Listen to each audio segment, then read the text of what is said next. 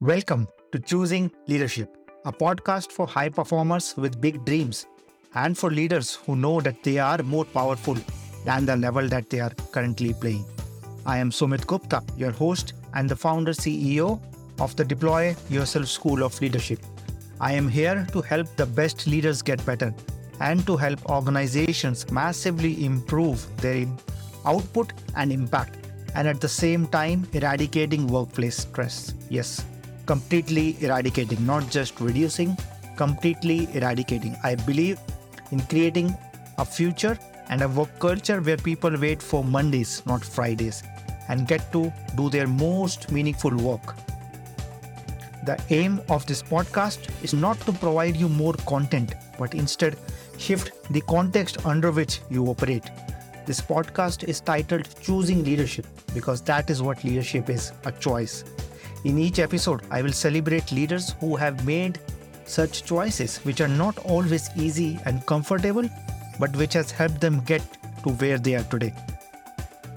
And let us celebrate the leader in us for choosing to move over our fears, for choosing to be motivated by something bigger than ourselves, and for choosing to deal with every challenge that comes on the way. Let us celebrate you right now for stepping into the unknown and taking courageous action, as those were the moments when you chose leadership. At the end, I will share how you can be our next guest on this podcast. And with that, let's get started. Smiti is the co-founder and CEO at Advantage Club, and she believes that real business associations are a combination of business synergy plus friendships. In the interview, Smiti shares her journey as a woman leader and the kind of unique challenges it presents. She talks about how she was raised as second to none and how that led to confidence and growth as a leader. She is on a mission to create happier workplaces. She gives practical nuggets of wisdom from her own life and simple advice for leaders when it comes to dealing with the challenges that come with leading by example. Hi, Smiti, and welcome to the Choosing Leadership podcast. Hi, Sumit. Thank you so much. I'm really excited to be here today. Same here. I'm wonderfully excited as well. And to begin with, right, can you share a little bit of who you are and what do you do today? Sure. So, I am the founder of Advantage Club, which is primarily in the HR tech space. We are an end to end employee experience platform where we enable companies to digitize all their employee engagement initiatives like rewards recognition, flexible benefits, communities, all of that in a single platform. We started Advantage Club back in 2016. We started off in a different avatar where we were doing employee perks and discounts for SMEs. And then somewhere around in 2019 to 2020, we pivoted to an end-to-end HR employee experience platform. So yeah, I've been running this company since a while now. We're present in more than 100 countries globally. We have more than 10,000 brand partners and more than 1,000 corporates we serve today. So it's been a great journey overall and we're still growing. So that's where we are. Thank you. Thank you for sharing that, right? And before I jump into that, can you share a little bit of your own background? I saw that you started in technology. So can you share more about the background and what led you to where you're today? Yeah. So I've done my master's in computer science from UCLA. And then I joined Microsoft in their Redmond office in the US. So I worked there for a few years before I started Advantage Club. And while initially my profile was more techie, I eventually switched on the business side. So I switched to overall the B2B account handling team at Microsoft. And I got a good chance to overall work with a couple of their clients, interact with them, which really gave me an idea on how B2B client management used to work. So I've had experience in both. And of course, we started Advantage Club. I completely moved from a techie profile to a business profile. So it's been an interesting shift for me. While I understand technology very well, I don't code anymore. So it's been very exciting for me to experience both sides of the spectrum. And of course, dealing with customers day in and day out, I think that's the thing I get the kick most out of overall. Thank you. Thank you for sharing that, right? And can you share a little bit more? Because when the outside world sees a software programmer or a techie, normally people associate them with like introverts, people who are not very good at talking. And then the business side, the people side, what you really love is very different, right? As you said. So can you share, were you a natural? Was it easy or were there some difficult moments along that journey? So, of course, I mean, I was a good developer and I was a good coder. Otherwise, Microsoft would not have hired me. And I think I personally believe that it's to each their own, right? For a lot of people, they start off as technology. And in India, there's a lot of craze around the fact that my child needs to be an engineer, you need to be in computer science, you need to follow that stereotype. And a lot of people then during the way realize that probably this is not something they set out for. And I think as a person, your priorities and your ambitions in life keep changing over time. As you grow, as you experience more of the world, you realize that, okay, this is the right fit for me. So, I mean, I it's I do love technology. It's not like I cannot code for the life of me, but I realize that maybe business is something which I'm more interested in. That is something where I found my guy, if you would call it. And I felt that even during my college days, even ever since even my undergrad, I was always organizing all these events. I was always bringing sponsorships for the college, and I was always I was heading Computer Society of India, but I was the publicity head there. So those were like hints I should have taken at that point of time that this is something which I really want to do and this is what will work for me. But I think it just played out great because when I got an opportunity to deal with customers, I just jumped on it. And I didn't think of what I have done in the past. Okay, I've studied so much and I've built my entire education on the fact that I want to eventually do this. And now I'm completely switching. So I just feel that it's something, if you feel it's the right fit for you, you should switch at some point in time. And as long as you love what you do, I think irrespective of whatever you're doing, you will excel eventually, right? Yeah, yeah. And I can also sense like a very strong sense of independence or confidence, whatever you call it, or leadership. Like right from as you give the example of your college days, or even earlier you mentioned stereotypes, right? So not just as a techie, but also as a woman, there are many stereotypes around that, and because of which many people don't even attempt, or many women don't even attempt, like to get a promotion or to get into a leadership role. Can you share what contributes to that? I think a sense of self-worth that I can do something or I can be better than it. Can you share a bit more about that? Yeah, I mean, you made a very fair point on the self-worth piece. And I think that's one of the major things which women, not just leaders or otherwise, they lack today. And that lack of self-worth comes from the lack of support, which comes to them naturally from their peers, from their folks, from the society in general, that there is a general stereotyping, especially in a lot of families and a lot of societies, around the fact that men are better than women in XYZ things, and maybe women are better than men in XYZ things, right? So that stereotyping definitely affects the way you think, and of course, eventually has a major impact on your growth. But I personally feel that, especially if you're going in leadership roles, one, because of this entire stereotyping around men being better leaders than women, have to actually work twice as harder to prove themselves as a suitable leader as compared to men, which, I mean, let's face it, they're naturally accepted as leaders as compared to a woman who has to prove herself to then be accepted as a leader. So that is one challenge which I feel as women we face when we move up in the ladder. Second, I think comes from the ideology around the seriousness of women in terms of career development. So because of the societal pressure, a lot of times women are forced to leave their careers. They are forced to take a break from work for multiple years. And maybe for anything, you're getting married or you're having a child or whatever it is. And then that becomes the acceptable norm of society that, okay, if you are giving birth to a child, then you're a bad mother if you're not taking like 3-4 years break from work. Your child will not grow. That expectation is usually put on women, which is not put on men, because of which eventually the question around, as a woman leader, are you really serious about your profession or not, starts creeping in. And that's where for a lot of women, the growth stops in terms of leadership. They do really well in their early careers, but as they grow in age, then that question around, okay, you are aging, you need to have children, you need to settle down, you need to take care of them, and hence your career takes a back seat. While in reality, I think both are very easily manageable. I mean, we're a Y Combinator company. I'm in touch with more than 400 women in the Y Combinator community who are great entrepreneurs, who have sold companies, become billionaires, and they have children, they manage, and their kids have grown out fine, right? There's nothing wrong with their children as such. So it's easy to manage them, but I feel that the overall support in terms of helping these women grow is missing in a lot of societies, because of which women do very well in their earlier careers, but when it comes to grow, when it comes to become a leader, their career eventually takes a backseat. Yeah, yeah.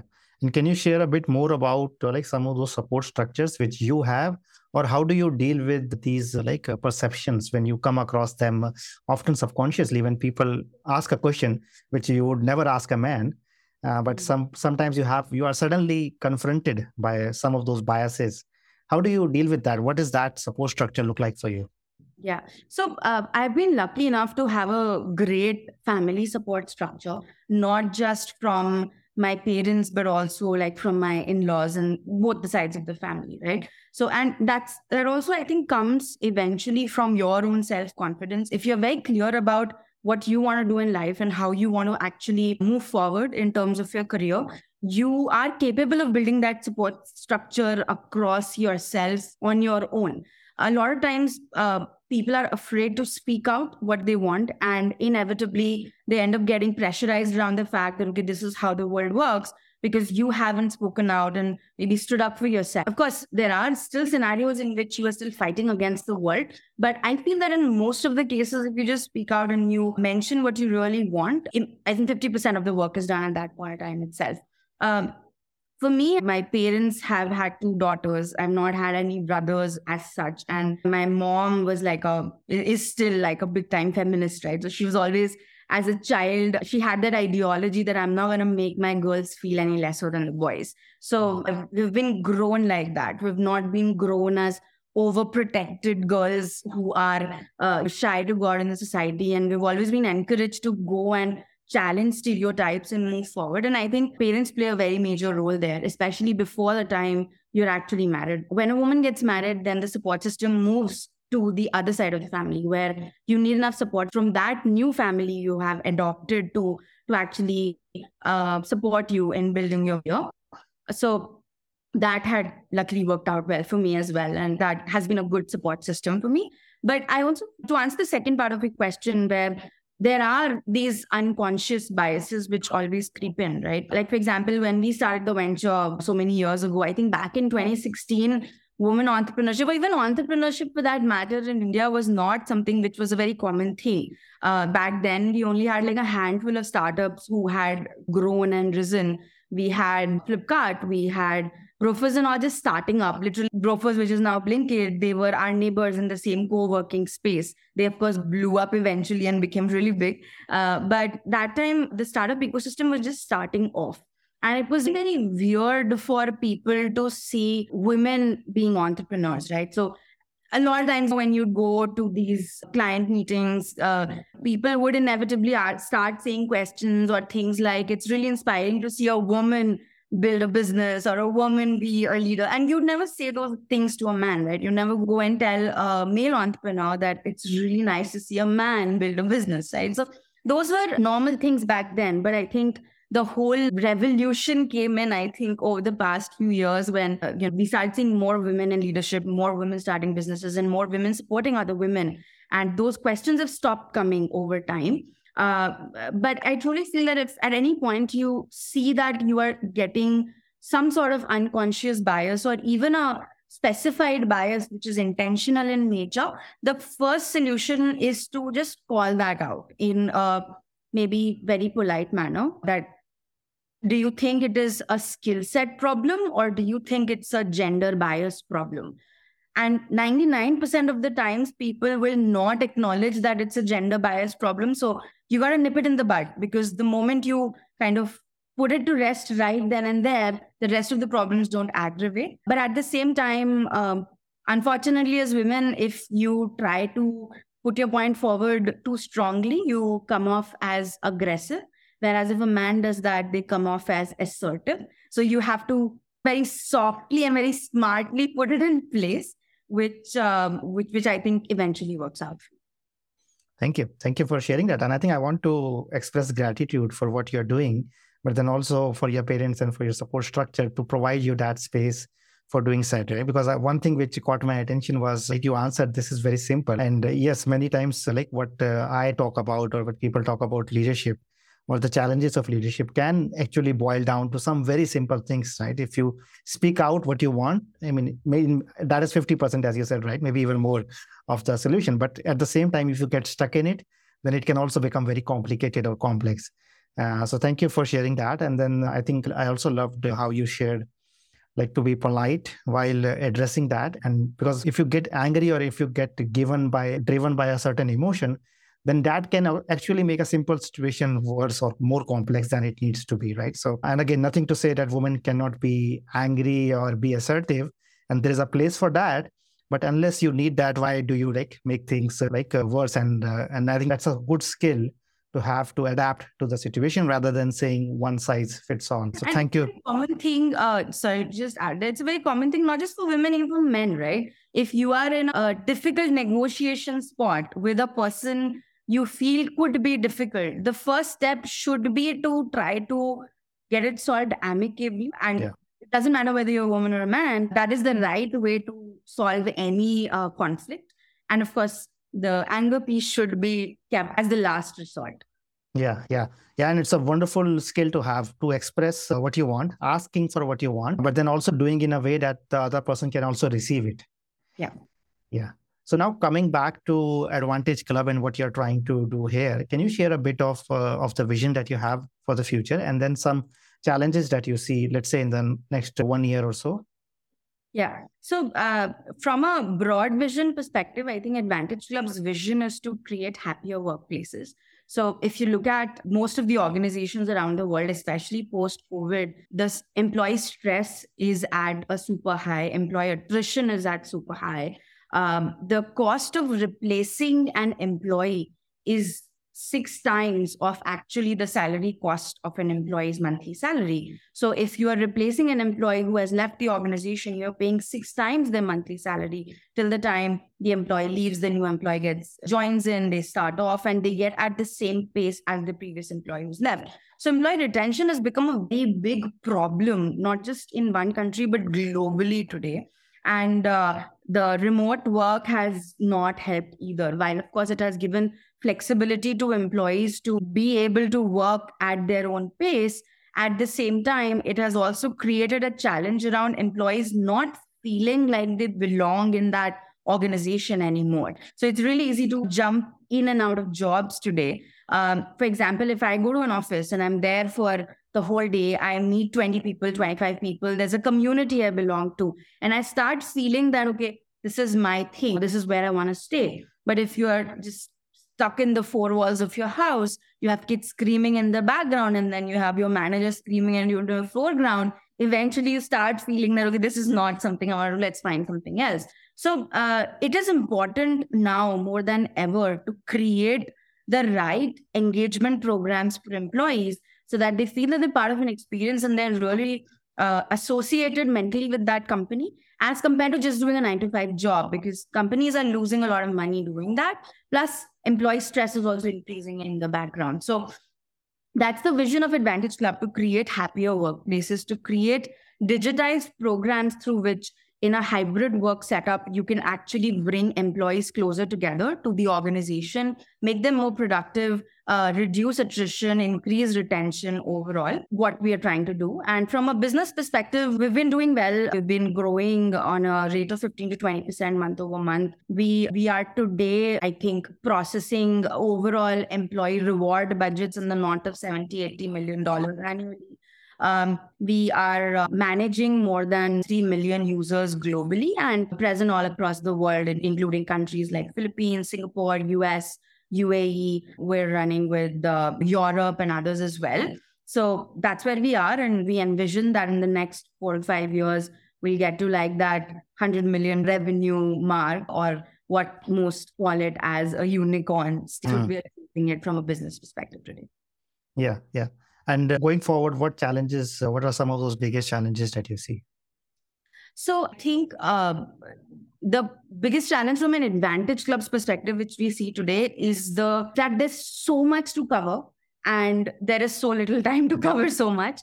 So if you look at the entire space of employee engagement, it's more or less a white space today. While there are a lot of smaller players who are trying to get into this, the challenge, which is that when you're building a global product, you have to make a few changes, a few nuances, geography via geography, right? So what works in US might not work in Southeast Asia, what works in Southeast Asia might not work in the Middle East, and what works in the Middle East might not work in Europe. So understanding those nuances from a geography perspective and then creating the product roadmap accordingly is one challenge. Second is, how do you actually capture and dominate the market in a short period of time, because it's a white space right now, and no matter how fast you move, it's not enough.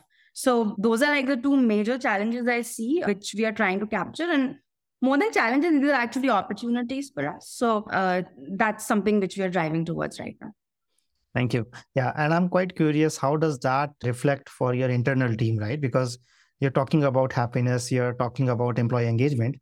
Now, that means that you have to be like leading by example. You cannot like leave the ball or like throw the ball here and to give it a chance. What challenges does that present for you, or maybe even the leaders or the founders of the organization as a whole?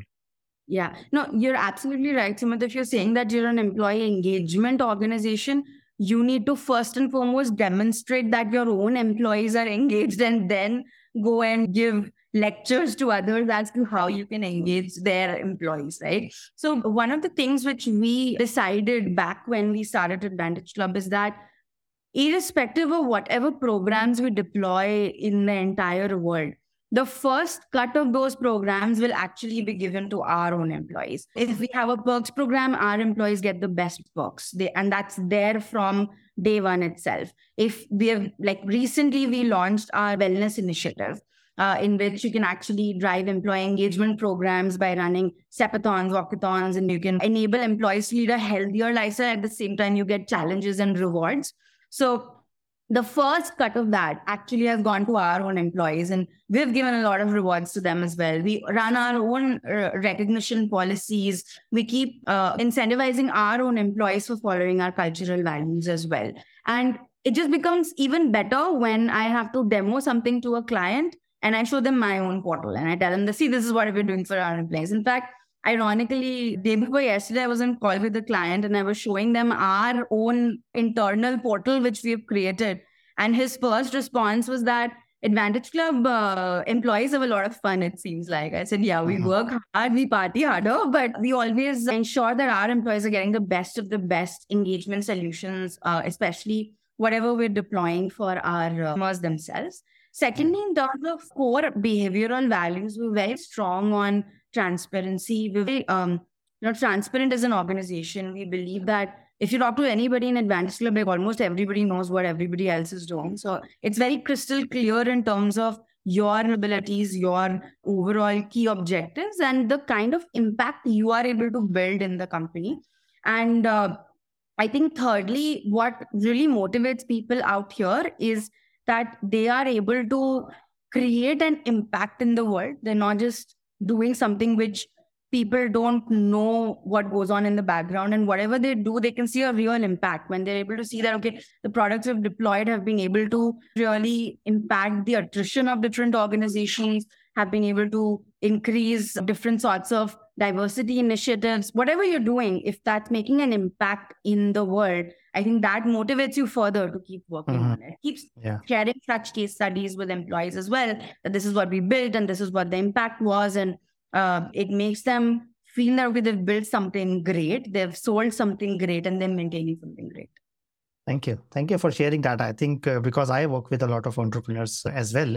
And I think what you're trying to do with your product is sometimes I try to convince people or show them that this is possible, because even happiness or fun, as the two words that you used, a lot of people say, what does this have to do with business or productivity?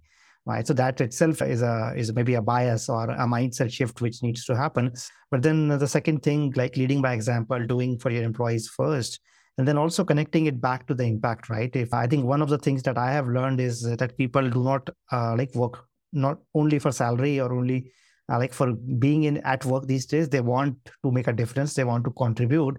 And if you can show that, then makes the engagement, that makes the motivation, inspirational part of leadership so much easier, rather than simply focusing on like, how do I change my people? How do I motivate my people? If you can show the value of their work to them, I think that takes care of a lot of things. Thank you for sharing that, right? So let me ask you this, right? So when you're not doing any of this, what do you do? How do you spend your time when you're not like busy at work? Uh, to be honest, I mean, if I look at the past 4-5 months trajectory, there's barely been any time when I've had time for myself. But yeah, I mean, me and my co-founders, we truly, well, we're a married couple, right? So we run the company together. But I think it just works out best for us that way because both of us get busy together and both of us actually get free together. So if there's a crazy launch happening in the company, neither he's going to get time nor am I going to get time. And when there's a lull time, then both of us are free at the same time. So we try to find those time spots where we can actually spend some time for ourselves. Like I love traveling. So whenever I get time, I'll do like a weekend trip to Goa, for example, and I'll just go on a Friday night and come back on a Sunday night. So for a lot of people, it's more like this is not something, a beach trip is not something you do for a one-nighter or a two-nighter. But that's the time you get. And then that's the time you invest in yourself because you know that come Monday, you have to be back on track and you have important stuff to cover. So, I mean, I'm a big travel buff. I love traveling, which is non-work related travel. Work, I keep traveling, but I don't count that in my fun. And other than that, like, I love playing the musical keyboard. So I have one at home. So whenever I get time, I try to spend time on that. I love reading books. So typically I have a bunch of, especially fiction, like a bunch of fiction, which I keep reading. And that's how I spend my time outside work. Thank you. Thank you for sharing that. And I think traveling like opens up your perspectives, and especially the kind of product or the kind of business that you are in, dealing with multiple countries and what you were talking about, peculiarities of different cultures. Yeah. And I think traveling or maybe even music, like any kind of creative act allows you to open up or widen up your perspective, and then be more accommodating, not just of like different kinds of people, but also different kind of practices, and actually make you more humble, grounded as a leader. Yeah. And these are more activities which really de-stress you in the real way. Like if you go and like, I love watching movies, but I don't consider that as a de-stressing activity. It's more like, okay, you have 3 hours to kill. So you're back to where you were. But something like traveling or music or even books, they transport you in a different world altogether. And then once you're back to reality, you are much more fresh than what you were earlier. Yeah, yeah. Wonderful. So coming to books, right? If you were to write a book, what would that be about? Oh, so it's a funny thing. Like, I keep writing mini memoirs and I've been actually journaling since 2004 or something. So I journal a lot and it's been many years. I've been maintaining short excerpts of different things. So I can actually go back to a specific day in 2004 and I can figure out what I was doing back then. So I keep writing small excerpts. And I think one of the latest things I've been working on recently is, I wouldn't call it a memoir, but it's kind of a memoir where I've been documenting how the journey of building a company has been. So it's not from I don't publish anything as such. It's just for my own sake. And I like to kind of go back sometimes in time and see what I had written on that particular day, how I felt on that day. And it helps me get a better grasp on myself as a person. And it helps me grow in future as well. And also motivates me that remember that day I was thinking everything is falling down, but then it worked out. So it also kind of motivates you to feel like, okay, everything will work out in the end. So that's what I've been working on off late. I've been just writing the journey of how this company has started and how we've moved till now. And let's see how this goes in the future as well. Yeah, and like in my work with a lot of CEOs and leaders, what I often like try to communicate is that self-reflection or any kind of self-awareness is a very powerful leadership tool, right? And journaling is one of the ways to actually get more aware. So, right. So now that you mentioned that, I'm so glad. Can you share a little bit more on the tacticals of it, right? So when you're journaling, how does it impact you in the short term, and how does it impact you in the long term? Now, that's a very valid question. And I think in the short term, journaling is more, I think, from a stress management perspective, right? And you'll notice that if you journal, if you've had a super amazing day and you're super happy, you may or may not want to journal. But if you're really, really depressed or you're really, really upset on something, you will definitely journal that day. Because so in a short term, it really helps you in stress management. It puts your thoughts on paper or on a notepad or whatever you want you're writing it on. It kind of echoes your thoughts. At the same time, sometimes while you're writing your thoughts down, you get solutions to those problems automatically because you've been writing those down, and while writing you start thinking that, okay, maybe this is the right solution, maybe you can try this tomorrow, day after, and then see if that pans out or not. So from a short-term perspective, it's really good for stress management. It's almost like meditating. In the long term, I think it helps you become a better person. And like you said, self-reflection. It helps you understand yourself better. Because as a human, I'm a little philosophical in these things. I'm very fascinated with the human psyche. And I've seen that as a human, what you were a year ago is not the same as what you are today. So you keep evolving as a single person in terms of your mentality, in terms of your thought process. You might be very pro something 6 months ago, and today you might be completely against it. Tomorrow, you might just completely change your thought process around it as well. So it helps you identify what made you think in a certain way back then and how it has impacted you and changed you as a person today. And it also makes you realize that the only constant in life is change. So it makes you more accepting challenges. It makes you more accepting of change, and it makes you feel that, okay, things will eventually work out in the end. So it just helps from a long-term perspective. That. Thank you. Thank you. I think you summed it up so nicely. I'm going to take a short clipping, and then anybody who asks me about journaling, why journaling, I will share that this the last 2 or 3 minutes of clipping with you. But I think it's a much needed skill. It's much useful skill, as you said, and many times simply putting your thoughts on paper can help you clarify and then find the solutions. But like the inner growth, the personal growth, you cannot even talk about how valuable that is, both short term and long term. Yeah. So thank you for sharing that, right?